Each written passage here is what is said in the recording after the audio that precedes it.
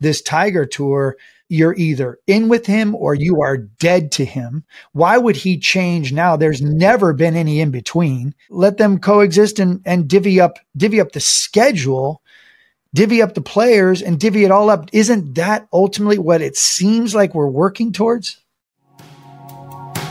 I got thoughts in my head, can't get them out.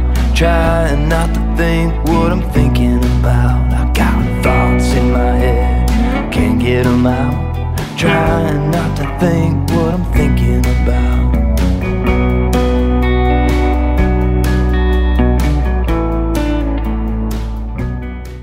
Hello, this is Alan Shipnuck back for another Fire Drill podcast. There is a lot happening in the golf world, in society as a whole. We thought this might just be a good moment for Matt Janelle and I to talk about the state of things. For me, it's kind of an exciting day. It's book release day of Live and Let Die, which some of you have already heard about or read about. Here in New York City, doing some publicity, all good stuff. Matt's in Oceanside in Fire Pit HQ. Matty, how's it going?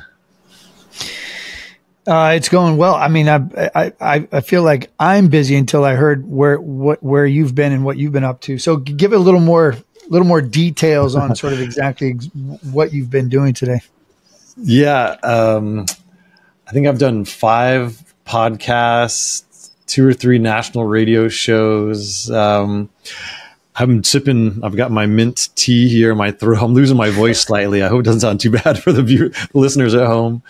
I came to New York because I had some TV stuff lined up on MSNBC. Today I was going to do Squawk Box and Morning Joe, but with President Biden flying to Israel, with the House trying to elect a speaker, with war raging in the Middle East and elsewhere, those things get better ratings, I think, than golf books. So I got bumped. Hopefully tomorrow. I'm locked in for CNN tomorrow and maybe a few other things, but it's all good. I'm just happy to be here and enjoying the room service of my hotel, which I haven't left this room since 10 a.m. It's now 5:20 p.m. I literally haven't left the room. It's just been ping-ponging from one thing to the next. But of course, I appreciate the interest and people wanting to talk about the book. And it's been fun. I mean, I'm probably tired of my own voice, but hopefully nobody else is yet.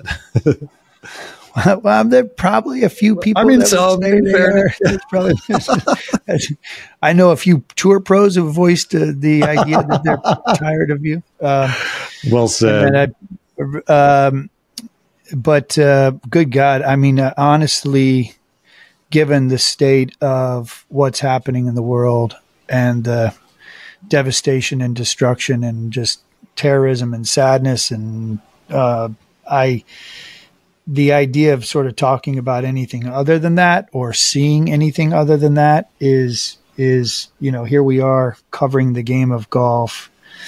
And I think it's just a good reminder and perspective on, what it is we do and how we do it, and try to, certainly tell stories that in some cases, to Justin Thomas's point, were, positive stories, look, it's not all positive, and it's not always positive. And I know you're at the axis of this fantastically layered, dysfunctional, fight for professional golf. And for me, before we get too far into it, it's just worth stating that, it's also a good reminder that professional golf is only a sliver of what is golf, capital GOLF, and that to me is also something that I try to remind myself. I've certainly sent out a lot of tweets that I will often think, maybe I probably shouldn't have sent that out, or, maybe I should have sat on that an extra day or reworded that a little differently. And the more I read of what you write, the more I'm hyper focused on the other side of the game, which is, instead of people who get paid to play, people who pay to play, because I think that to me is truly what golf is. And I think some of the guys who are getting paid to play some of those guys, men and women at one point had to pay to play. And I think they're not too far removed from that. And, I think we'd all be better served to keep things in perspective from time to time when this kind of stuff gets so far out of control, which I believe is where it's at right now. Well, it's a good point. I mean, folks who've been following us carefully know that we're monitoring and chronicling this big renovation at Golden Gate Park Golf Course right in the heart of San Francisco. And I was up there just last week. They, I was there in February, the last day that the old course could be played by it's just this treasured little respite in the heart of the city for the local golf community. And talking to the folks about how much the course means to them, and there was a little trepidation, like, "Yeah, this is our course. I mean, it's not perfect, but we like it. We're sorry to lose it." And what's been created there is just phenomenal. It is going to be one of the best par threes in the country, and so they kind of had a soft opening, and they had 24 young women who were part of the first tee. Really, they're girls; they're all teenagers, and they came out and played, and the joy that they exuded, because it's just a fun, whimsical design and a beautiful setting. And you get up to the top of the property, you can see the ocean, you can see the famous windmills out there in the outer sunset, and there's glimpses of the real urban, tightly packed in houses and buildings, and you have a real sense of place. And just being around those kids, as you suggest, Matt, it is affirming, and it is a reminder of what it's all about. And we tell a lot of those stories here at the Collective, whether, let's go through the roll call of all the heartwarming stories we've done in the last year or two. I mean, there's so many. Like you and I are both of our hearts are in municipal golf and in public golf. And we've been chronicling that, pretty much nonstop. In parallel, I have been writing about this battle for the soul of professional golf. And so hopefully that's interesting to fans. You kind of get a taste of everything, and readers and viewers and listeners.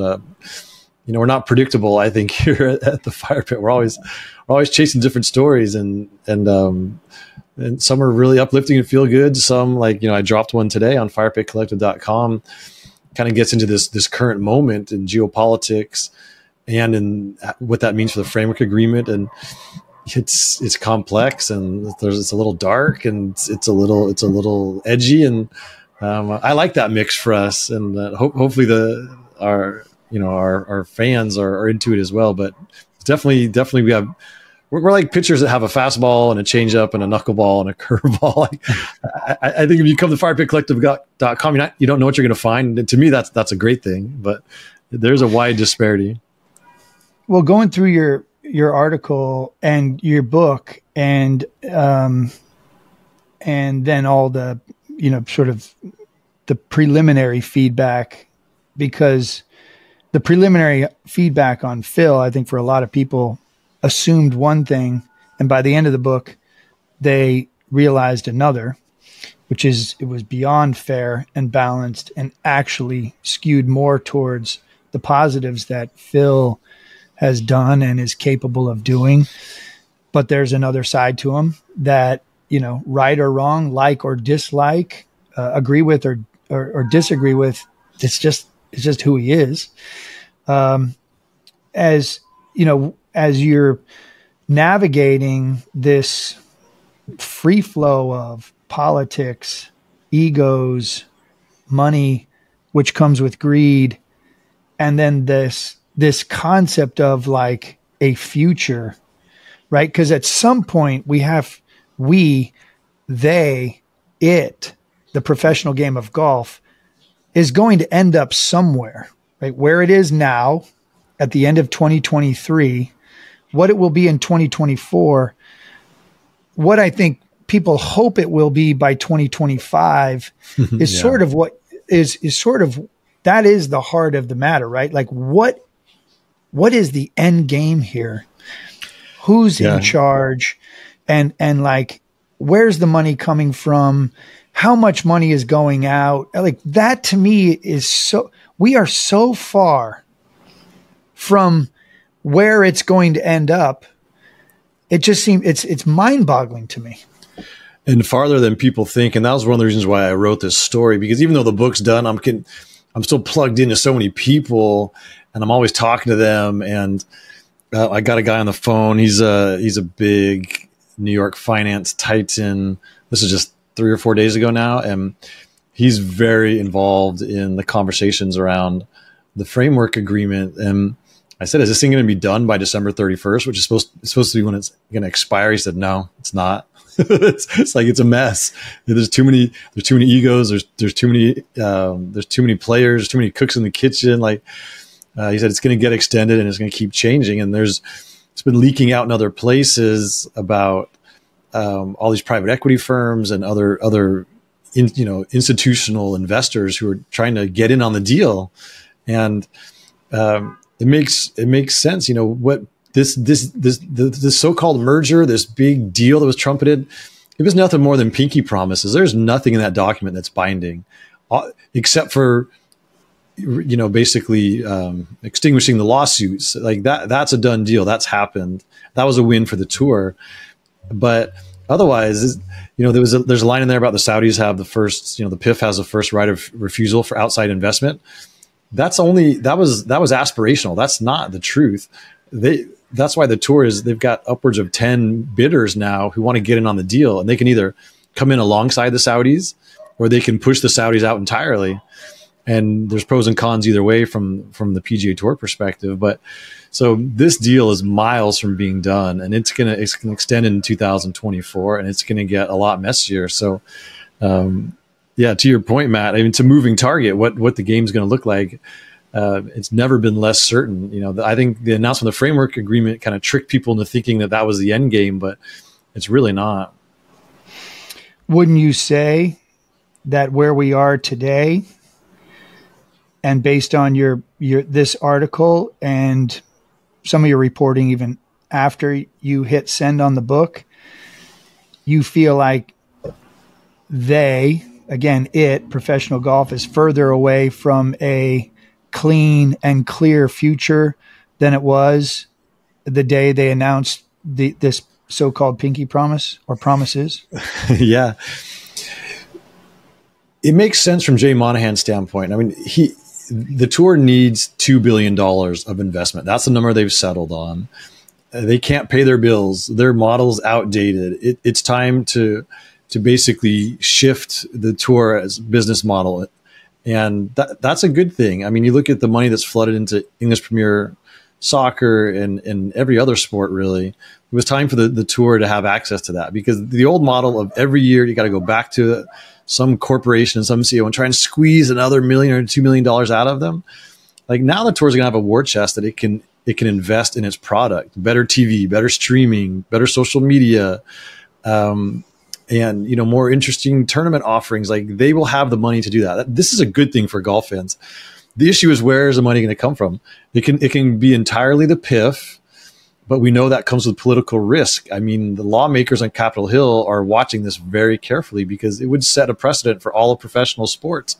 Because, if the Saudis can take over golf, why wouldn't they try and buy an NFL team and a Major League Baseball team and an NBA team? And so this is something that the professional sports is going to have to grapple with. And it just turns out that golf they're the first guys in the door. And so I think the dream scenario for the tour is that Yasir, to maintain his position as in this new entity and have the proverbial seat at the table, if he would allow some other U.S. based investment to come in alongside the Saudis, which would dilute their equity and dilute the Saudi influence, that becomes much more palatable to the golfers, to the golf fans, and to Congress. Say, hey, yes, we welcome the Saudis into this as a minority investor alongside all these other companies, these blue chip American companies, and that becomes a much easier sell.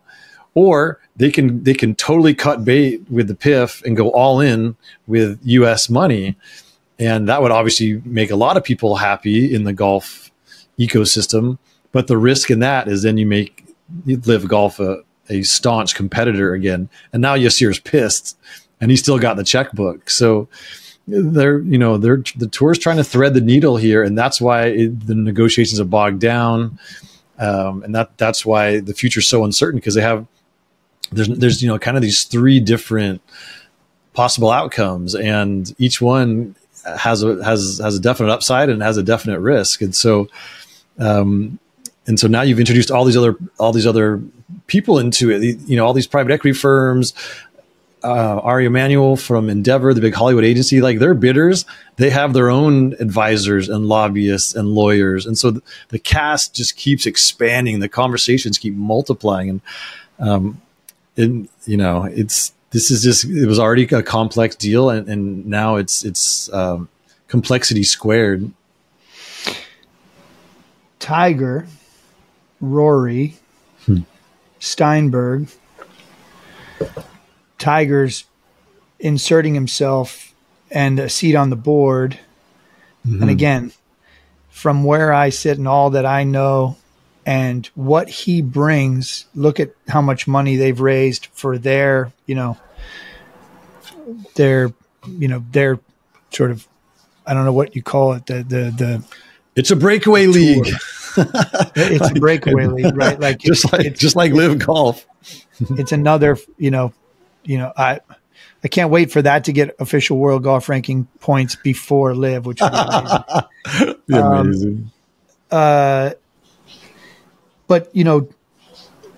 doesn't it, like Tiger and Rory and Steinberg have drawn lines in the sand, right? They are. And so that's like when you say like the tour's trying to thread the needle, I guess my response to that is, yeah, maybe the tour is trying to thread the needle, but isn't Tiger and Rory and all that comes with that business? That's the furthest thing they want to do. They actually want to do anything but thread the needle. They'd rather create the money on their own, generate the money on their own, be solely, be independent. They've made that very clear.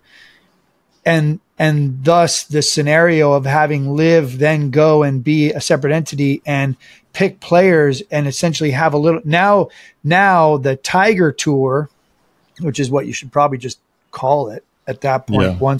Once that then becomes separate, this Tiger Tour versus then Tiger's the guy who's like, okay, if you go over there, then you're gone. Like that's the way he's always operated. You're either in with him or you are dead to him. Why would he change now? There's never been any in between. It's very clear that would be then the Phil League versus the Tiger League. It's, it's the Saudi money, the PIF money versus any other money other than whatever that is. Mm-hmm. And then let it be, and then let them coexist and divvy up the schedule, divvy up the players, and divvy it all up. Isn't that ultimately what it seems like we're working towards? I mean, everyone is compromised in this. Tiger and Rory are on the board of directors of the PGA Tour. They are also the co-founders of this TGL, and so which the tour is invested in. They share intellectual property. So Tiger and Rory want to protect this new league they've created, but that really benefits them and the players they've given a piece of the league to, which are all tour guys. No Live players have been invited. Not Brooks Koepka, not Dustin Johnson, who everybody still loves. Like the TGL has become a vehicle to continue to buy the loyalty of these guys who've stayed loyal to the PGA Tour, and it's like a reward. You get to be in the boys club, and so. When this deal gets presented to the board of directors of the PGA Tour in whatever fashion it is, Tiger and Rory are going to have to vote on it. And something I've learned is that it has to be unanimous.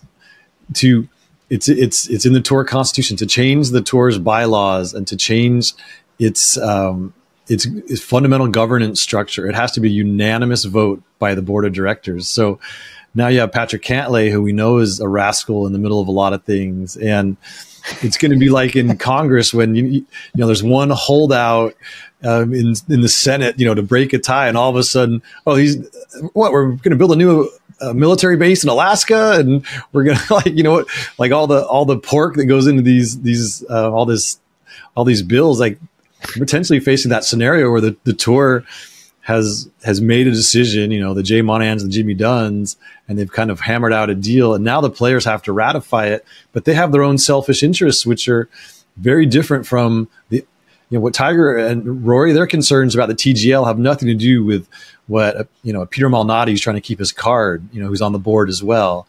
Webb Simpson, who's coming to the end of his playing days, it appears like, so this whole process is so interesting and so revealing.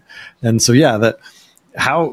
who's going to vote, how they're going to vote. And of course there'll be tons of conversation to get to that point. And it was quite interesting that, this guy, Colin Neville, he's at Reign Capital. He was appointed to be an advisor to the player directors, basically the Tiger, Rory, Cantlay, Webb Simpson, Peter Malnati, to advise him on the deal.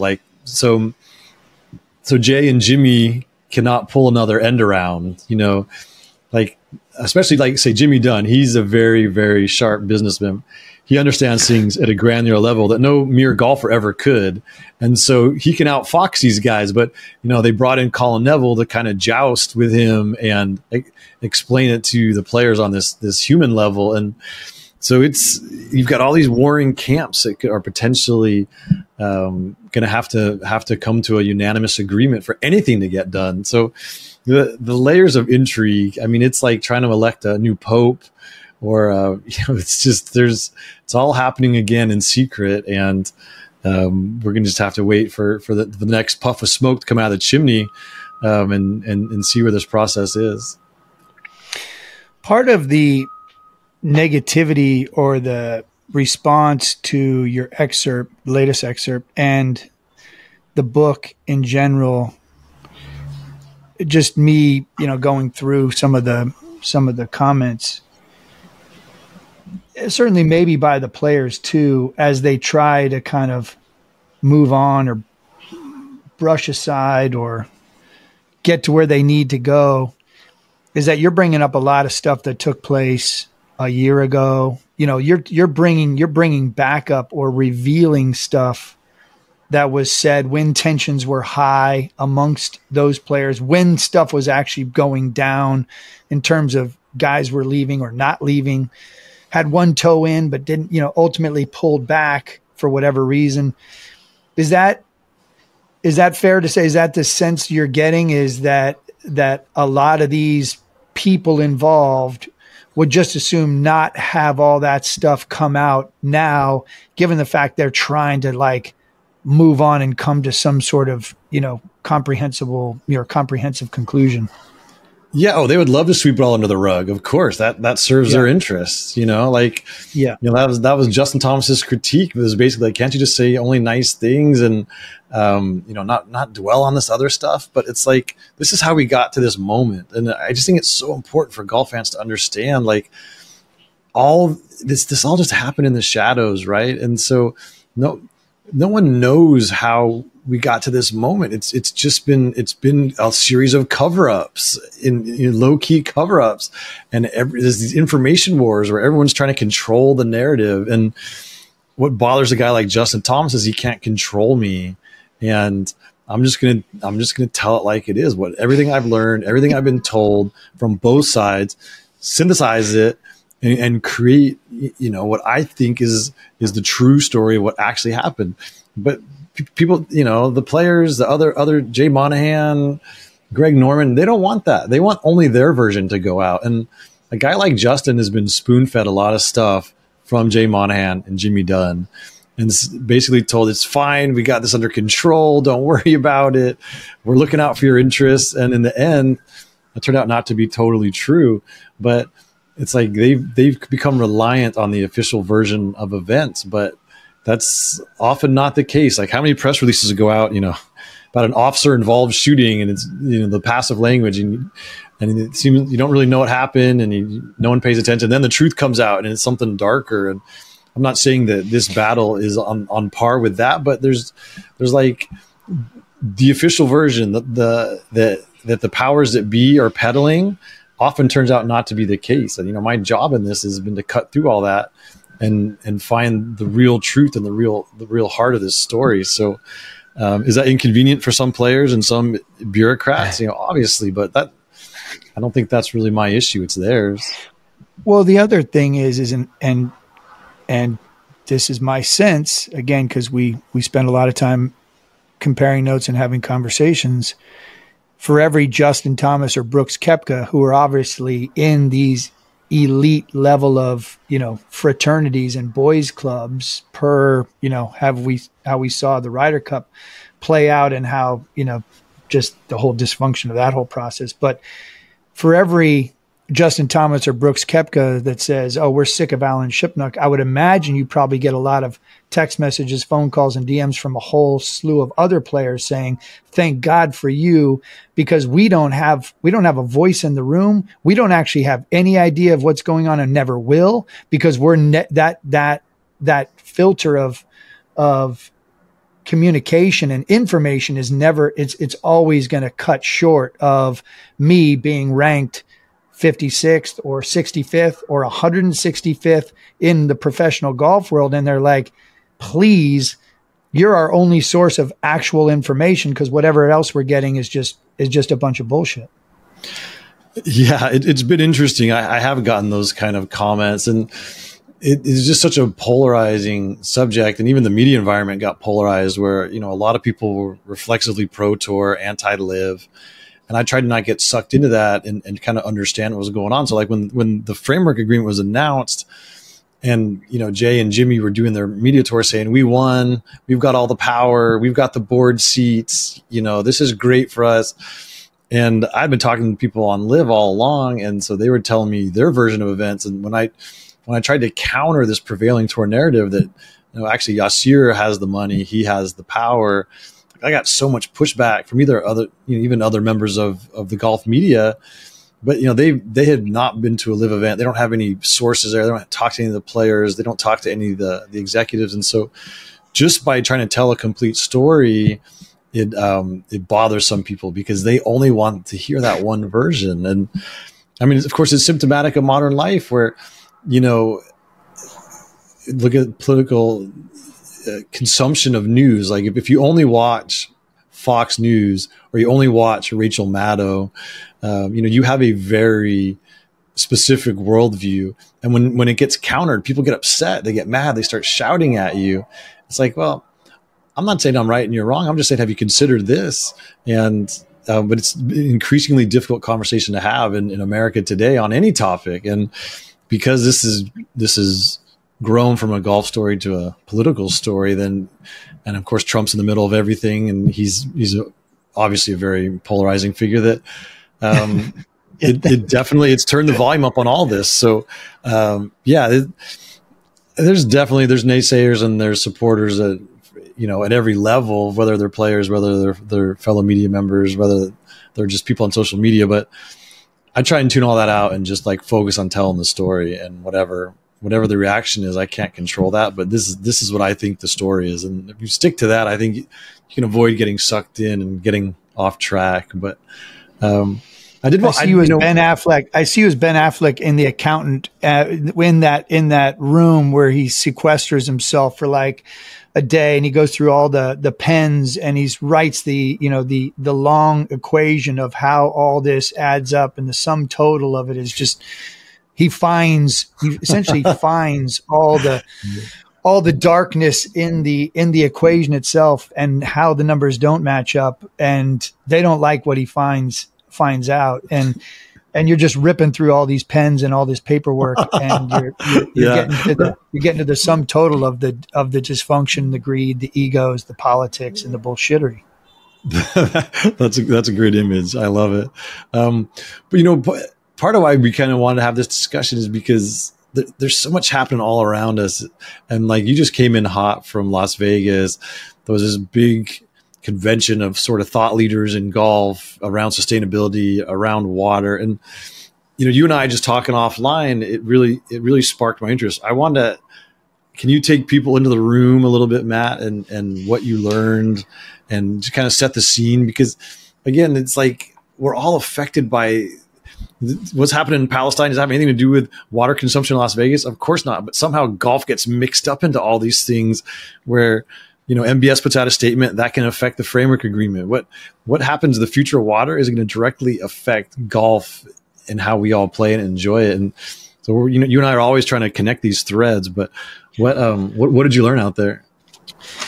Well, yeah, I was asked to go to Las Vegas, of all places, to talk about water, which at the face of it, you're like, oh, they're having it was the Colorado Basin Golf and Water Summit. The National Golf Course Owners Association put on back-to-back days of golf business tech. It was Golf Business Tech Con that rolled right into the Colorado Basin Golf and Water Summit. To summarize what I learned, being sort of in the bloodstream of both those days would be very tough. I'm still processing a lot. I took copious notes, and was learning from a lot of different perspectives, voices, experts, panelists, tent poles of the game. Golf. Here's there's the good news is there's a lot of smart people trying to figure out the issue that revolves around water, not only as it relates to golf, but as it relates to humanity. So I walked away feeling much more positive about the amount of research, the passion, the experts, that are involved in trying to make sure that, again, forget golf for a second, that we as a society will continue to be able to, have a sustainable future. I mean, that's, and I think that was shared by a lot of people in the room. I wish more people were in the room to hear what was said, to ask questions that they might have or not have. Jay Caron, National Golf Course Owners Association, Rhett Evans of the Golf Course Superintendents Association of America, Don Ray, Vice President of the PGA of America, Craig Kessler, Southern California Golf Association, and Matt Pringle from the United States Golf Association, all in the room. Okay, that's so awesome. that was important. Don Ray, from, I don't know if you know him, from the PGA of America, Vice President in line. Just by reputation, yeah. Oh my God. A powerhouse, someone who grabbed the microphone, never spoke from a single note, talked about how, and pointed out how the National Golf Course Owners Association should be commended for the fact that they're one of the most underfunded organizations in golf. And yet they put together these conferences, these summits, to create these days of information and best practices and information sharing situation that I think a lot of people benefited from. That, Don Ray stuck out to me, and as an organization that, has the 16,000 members, he said that 4,000 of his members are going to be directly impacted by water on an ongoing basis, right? So think about the members of the PGA of America. A fourth of his membership are going to be dealing with water issues on a regular basis. So he admitted, hey, maybe we haven't been in the room as often as we probably should have. We are here now, and we are here to stay. Like, that was a big takeaway for me. The PGA of America, the USGA is doing things and are going to committed to doing ongoing things to try to create, better practices as it relates to water and sustainability. We're seeing what's going in Alistair McKenzie's famed greens at Pasatiempo and understanding better about how that irrigation process, works. And all of those little things matter. What's being done at Golden Gate Park, the removing of all the thatch that comes with a golf course that's gotten, long in the tooth. Well, that thatching is a problem because that water is not going into the ground, and therefore, it's not being sort of reused in a way that is sustainable. So, I mean, at a federal level, this woman, Stacey Wade, was in the room. She provided a lot of incredible information about what's happening at the federal level to try to support the states as they manage and try to create better sustainable futures for the states. A woman by the name of Colby Pellegrino, you can't make it up. Colby Pellegrino is the Deputy General Manager of Resources at Southern Nevada Water Authority, was an absolute rock star.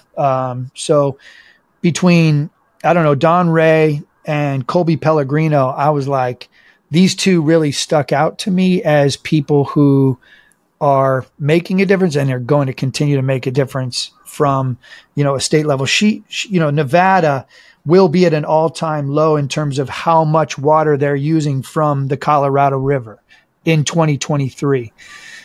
That's important because almost all of, all of their water is imported, right? They're not getting any natural water.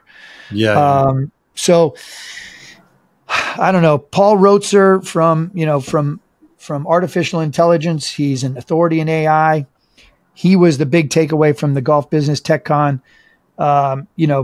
The National Golf Course Owners Association and what they're doing, the fact that all those tent poles were in the room, Don Ray, being who he is and the potential impact he'll have going forward, what Nevada in the state of Nevada is doing to be sustainable and creating a blueprint or an answer key for what other states are going to have to try to, wrangle over the course of the future and a depleted water resources is the kind of stuff that I'm trying to process as I leave Nevada and go back over my notes and try to kind of wrap my brain around the future of, again, humanity, but then again, golf as well.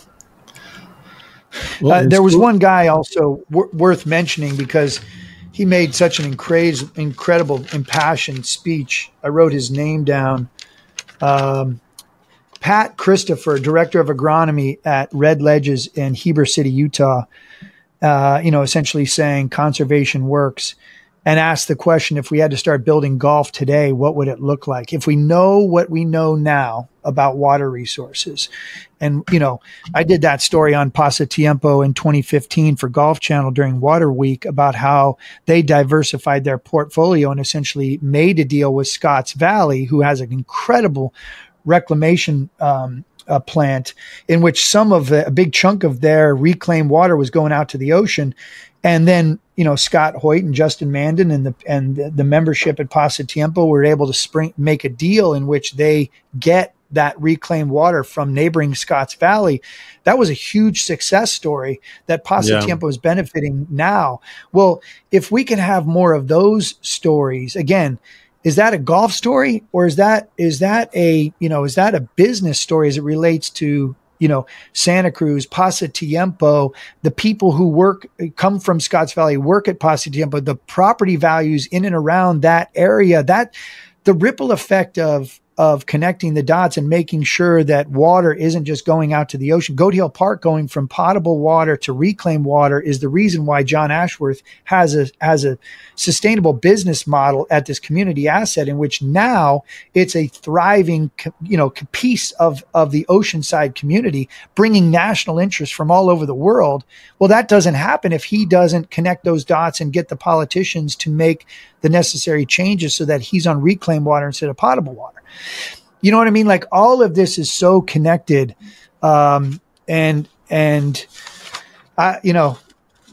stories, as you mentioned, Golden Gate Park, Youth on Course, how much, we're working, in step with them. They have 2,000 courses under contract, and 190,000 kids who are now members who now have access to the game of golf for $5 or less. Accessibility, affordability, sustainability as it relates to sort of kids getting in the game of golf and having the life experiences that have changed our lives and so many people who listen to this podcast. Western Golf Association, Evans Scholars, Canal Shores, Kemper Sports, WGA, and so many other local and privatized investors are doing to try to help Canal Shores turn that business model around, which is going to be attached to the Western Golf Association and the kids that are going to get access to that golf course, plus the junior caddy programs that are going to be involved. You know, Maggie Hathaway, which we did a feature on last year leading into the U.S. Open, which we know is about to get $15 million inserted into that municipal golf course, plus Cobbs Creek in Philadelphia, Bobby Jones, that success story in Atlanta, you know, and then all leading up to the Wishbone Brawl, which will happen November 11th, in which Xander Schauffele, who might get dragged into some of these conversations as it relates to whatever is happening at the professional game. Oh, by the way, this is a guy for the last 6 years has donated time and money and resources into North County Junior Golf. He went to San Diego State from the area. He's, you know, given a ton of time and money into making sure this Wishbone Brawl, in which they play Persimmons at a 4,600 yard golf course, with the likes of Dean Wilson, Jeff Ogilvy, Fred Couples, Charlie Hoffman, Chris Riley, local pros like Will Kropp and Colin Featherstone is playing this year. And then this beautiful component of the story this year in which Jasmine and Janae Laveo, who started in North County Junior Golf, caddied at some of the first few Wishbone Brawls, now are playing at Long Beach State and are going to compete together as partners in this year's Wishbone Brawl, competing against Ogilvy and you know, either Will Kropp or Chris Riley or Colin Featherstone and Xander Schauffele. And on their bags are going to be the Lee twins, Ada and Annabelle, who caddied for Fred Couples and Will Kropp last year. Fred Couples and Jeff Ogilvy last year. Fred Couples and Will Kropp the year before. Ada and Annabelle Lee are going to be caddying for Jasmine and Janae, two pairs of twins who have grown up playing in North County Junior Golf. So you want positive stories? That's what we're also working on. Oh, by the way. Well said. Yeah.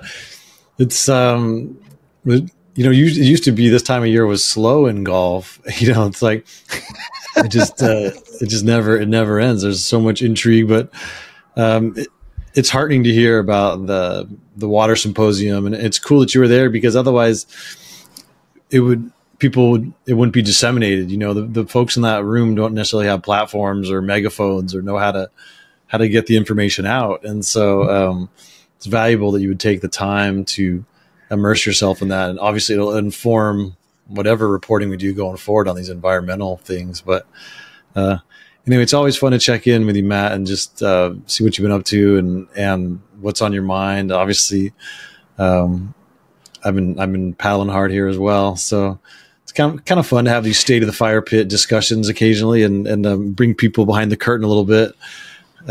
Anything else we need to touch on before we release the listeners?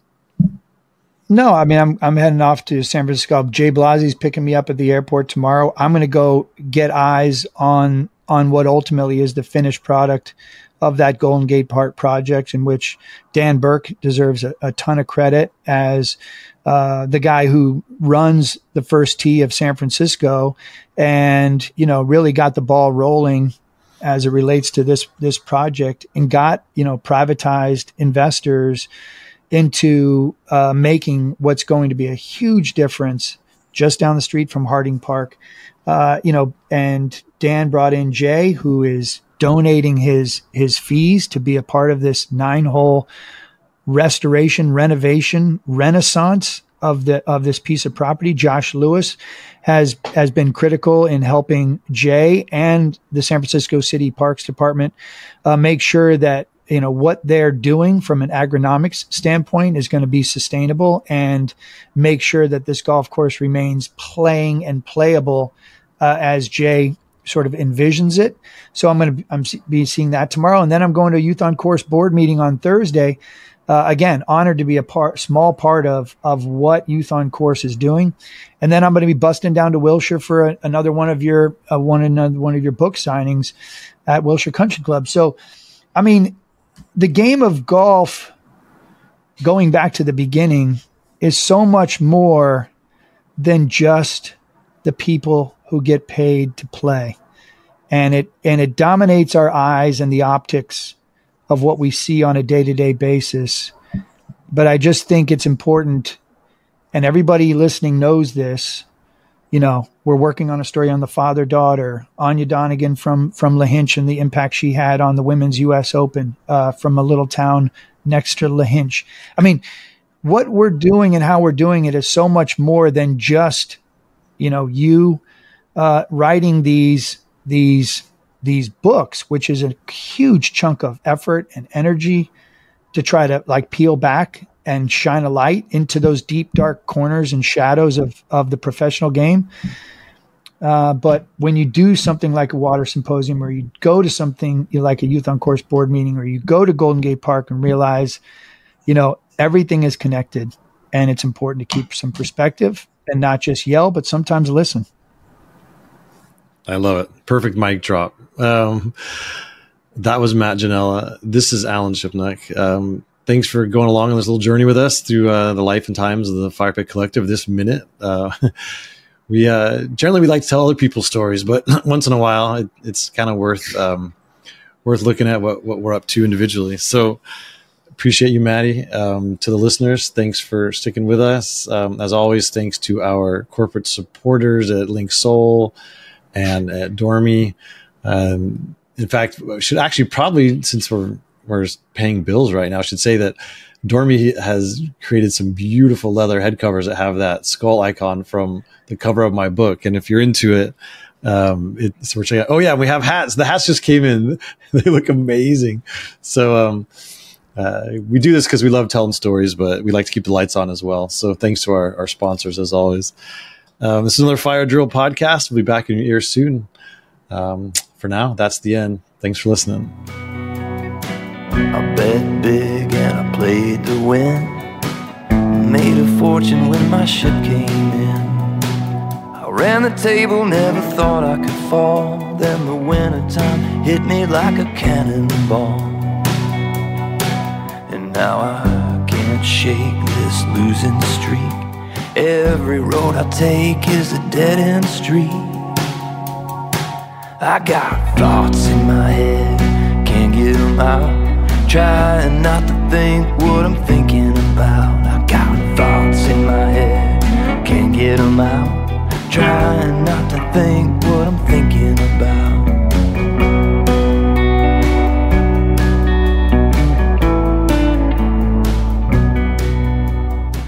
Infiniti presents a new chapter in luxury. The premiere of the all-new 2025 Infiniti QX80. Live March 20th from the Edge at Hudson Yards in New York City. Featuring a performance by John Batiste. The all-new 2025 Infiniti QX80 is an SUV designed to help every passenger feel just right. Be the first to see it March 20th at 7 p.m. Eastern, only on iHeartRadio's YouTube channel. Save the date at new-QX80.com. Don't miss it. 2025 QX80 coming this summer. Hey, it's Malcolm Gladwell, host of Revisionist History.